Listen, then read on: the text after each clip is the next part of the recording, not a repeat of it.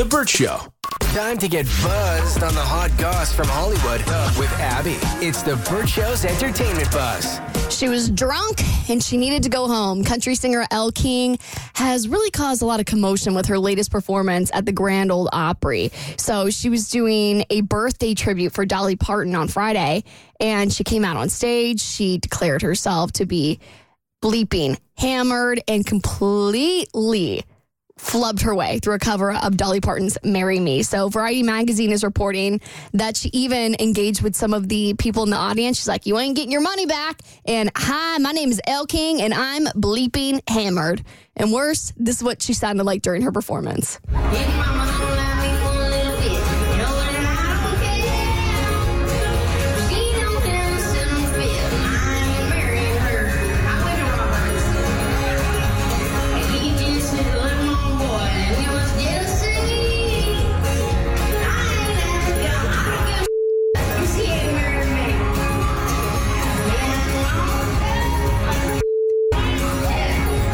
So she's just like slurring her way through this entire performance. Even at one point, she's like, I don't know the lyrics, and then asked people to sing it for her. It was, as an artist, one of the most embarrassing performances I've ever seen. So the Elle King, who is incredibly talented, I think is Rob Schneider's daughter as well.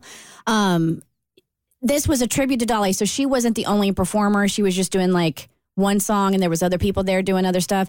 Because I read that this was dubbed a family-friendly event, which is why people are so upset. I mean, when you go to Dolly, like, there's no alcohol sold at Dollywood. Mm-hmm. Like, Dolly's not going to be on stage dropping F-bombs and stuff. So, like, if you're going to do a tribute to an artist, you need to do it as the art, as an actual tribute to what the artist would want. This might be one of those days where she wakes up in the morning, she's like, okay, so let's consider this rock bottom, time to get some help. Yeah. You know? A lot of people were saying that online. Yeah. I mean, this is not the first time that she's had a performance like this. I've always wondered, I see this a lot. Why do people like honor other artists if you don't know the words to the song? I think she might have until the booze kicked in, and then maybe she forgot them. Oh, okay. Yeah. She was really hammered. It was really, really clear. Or she got this gig and she should have learned the song and worked on the song, but she was busy doing other things instead of that. And this is a major speculation assumption, but maybe drinking got in the way of getting prepared for the gig. I mean, it's a really high honor to be asked to do that. I mean, it's Dolly Parton we're talking about. It's the Grand Ole here. Opry. Right, and the Grand Ole Opry.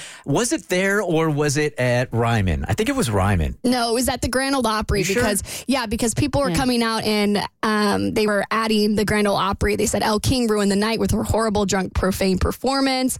Dolly Parton would have been mortified for our first time at the Opry. It was a shame. We all had to witness that. And then they started replying to all those comments saying, we deeply regret and apologize for the language that was used during last night's second Opry performance. Dang, man. And so a lot of people are wondering if she's going to get banned, because it's not uncommon for someone to do something like this. Like Hank Williams Sr., he got too drunk and didn't show up for a performance, has been banned from the Grand Ole Opry for life. So people are wondering how the Grand Ole Opry is going to take her down next. So, yikes. All right, the Razzie nominations are out, and Jennifer Lopez and Chris Evans are up for Worst Actors. The most nominated film for the Razzies, which, if you don't know, it's sort of like the worst films and actors that have come out in the last year. So it's not really an award that you want to win. The most nominated film is for Expendables, the fourth entry, and an action-packed but critically underwhelming Expendables franchise. It had 7 nominations. It was bad. It was horrible. What was so bad about it? Because I've never heard of that film. It didn't really. The first 3 were way better, and I feel like with the fourth one, they didn't stay with the storyline. It didn't really make a lot of sense. It kind of was just them finding a way to make a fourth one and just have a lot of action, and it was a ton of action, but nothing else was really to look forward to. Second place with 5 nominations, it was The Exorcist Believer, another film that I didn't see because I was next door singing to Taylor Swift, which two movies where you're screaming, but for very different reasons. And then Winnie the Pooh, Blood and Honey. I'm learning about so many movies that I didn't even know were out. I got a real pet peeve with this when they make like children's books into like horror movies or horror books. I absolutely hate. They did it with Santa Claus, right? They did it with Winnie the Pooh. I hate this format so much. But it's like for the niche Disney adults that also love horror films. So they're getting the best of both worlds. So there's just a market for everything.